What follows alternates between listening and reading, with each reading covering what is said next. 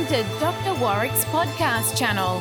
Warwick is a practicing cardiologist and author with a passion for improving care by helping patients understand their heart health through education. Warwick believes educated patients get the best health care. Discover and understand the latest approaches and technology in heart care and how this might apply to you or someone you love.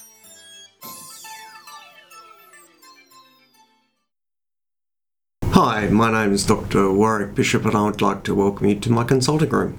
Today I'm going to talk a little bit about cholesterol tests.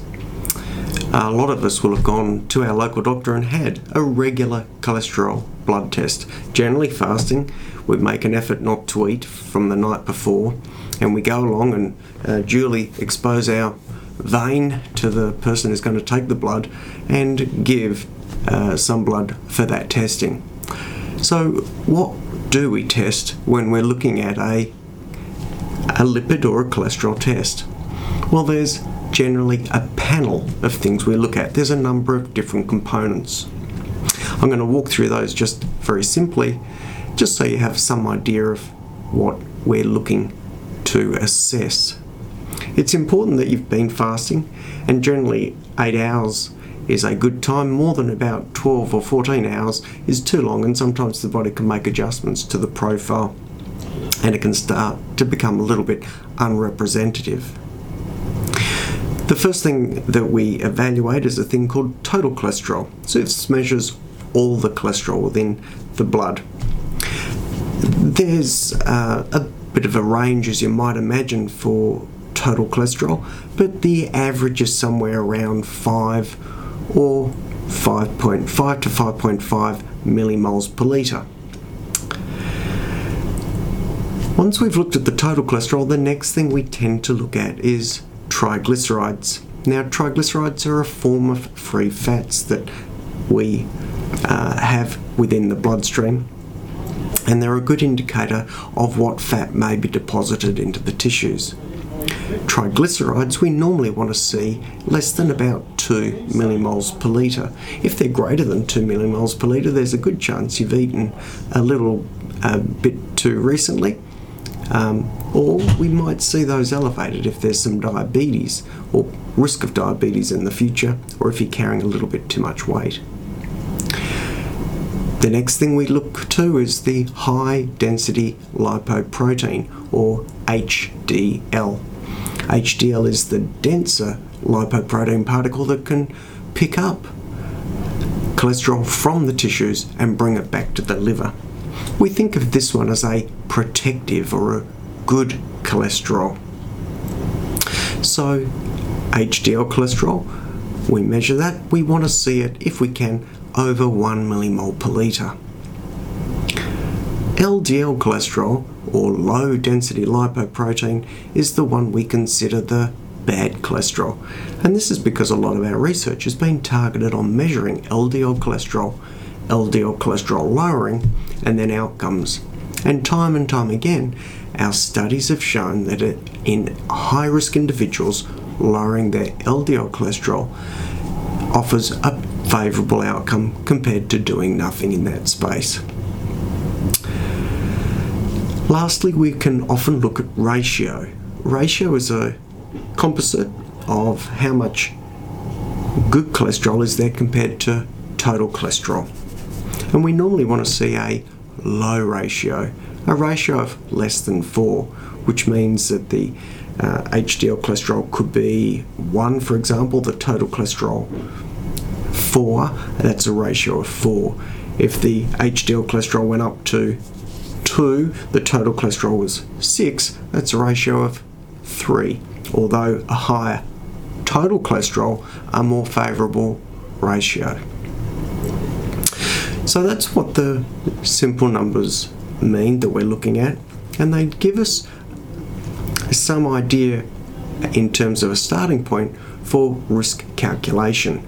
And it's that information that we tend to put into risk calculators to estimate your risk of an event.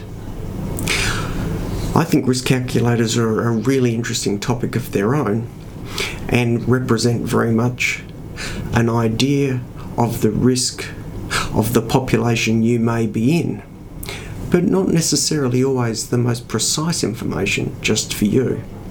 And I've written about that in my book, which you may find an interesting read if you're more inclined to get more information in that space. We talk about targets for cholesterol as well, and so if we're going to be measuring cholesterol, we may as well understand the concept of targets. When we're talking about stopping people having an event, having their first coronary event or primary prevention, the current guidelines in Australia suggest that we need to aim for a cholesterol LDL level of less than 2 millimoles per litre. If we have a patient who's had an event, so we're trying to stop a second event, we call this secondary prevention, and we want to make sure that that person doesn't have another event. We want to be very proactive in our management strategies. For those people, we aim at an LDL cholesterol of less than 1.8 millimoles per litre. What I would say though is to watch this space, because there's every chance that those guideline recommendations will come down, as some of our newer trials are showing that even for secondary prevention patients who are already fairly low or low in terms of their LDL levels, we're demonstrating even better outcomes if we lower that LDL cholesterol even more. And there are now studies available that are showing us that lowering the LDL cholesterol in these high-risk people below even 1 millimole per litre, which is a very low level, offers positive outcome without a negative signal, meaning that there appears to be no adverse side effect from that. Lastly, there's a little bit of talk about whether we should do cholesterol measurements fasting or non-fasting, and the non-fasting way to do cholesterol measurements is to look at a mixed bag number called the non-HDL cholesterol, or non-high density lipoprotein cholesterol, and this is a way of trying to understand the other fragments or remnants within the lipid profile. This is a good way of checking the lipid profile and doesn't require 8 hours of fasting. My own preference, however, is that I like to do a fasting test because I tend to organise a simultaneous fasting blood glucose, and I also, in patients who I think it could be beneficial, request a fasting insulin level. I take the glucose and the insulin and put them into a calculation called a capital H, capital O, capital M, capital A. That's a HOMA calculation. And that calculation gives us an idea of insulin resistance. The other thing is that most of the studies done in terms of understanding LDL cholesterol targets or treatment have all been done on fasting bloods. So although non-fasting measurements are becoming more common and there is good data to support their usage, my personal preference remains with a fasting blood so that we get both a clear lipid profile which reflects what the studies have shown us over the years, which have been fasting levels, plus it gives us information about insulin, glucose and insulin resistance. Well, I hope you have a better idea of your cholesterol profile now. You understand the difference between total cholesterol, triglycerides, which we sometimes call the ugly, HDL cholesterol, which we call the good, LDL cholesterol, which we call the bad. And of course, never forget your sugars and your insulin, and also things like blood pressure and lifestyle, because they're really important, even though we look at the numbers of your lipid profile. Anyway, I hope you found this talk on cholesterol tests informative. I hope it's answered some questions for you. If you have any questions, don't hesitate to let us know. Thank you for joining us, and I wish you the best of health. Goodbye. You have been listening to another podcast from Dr. Warwick.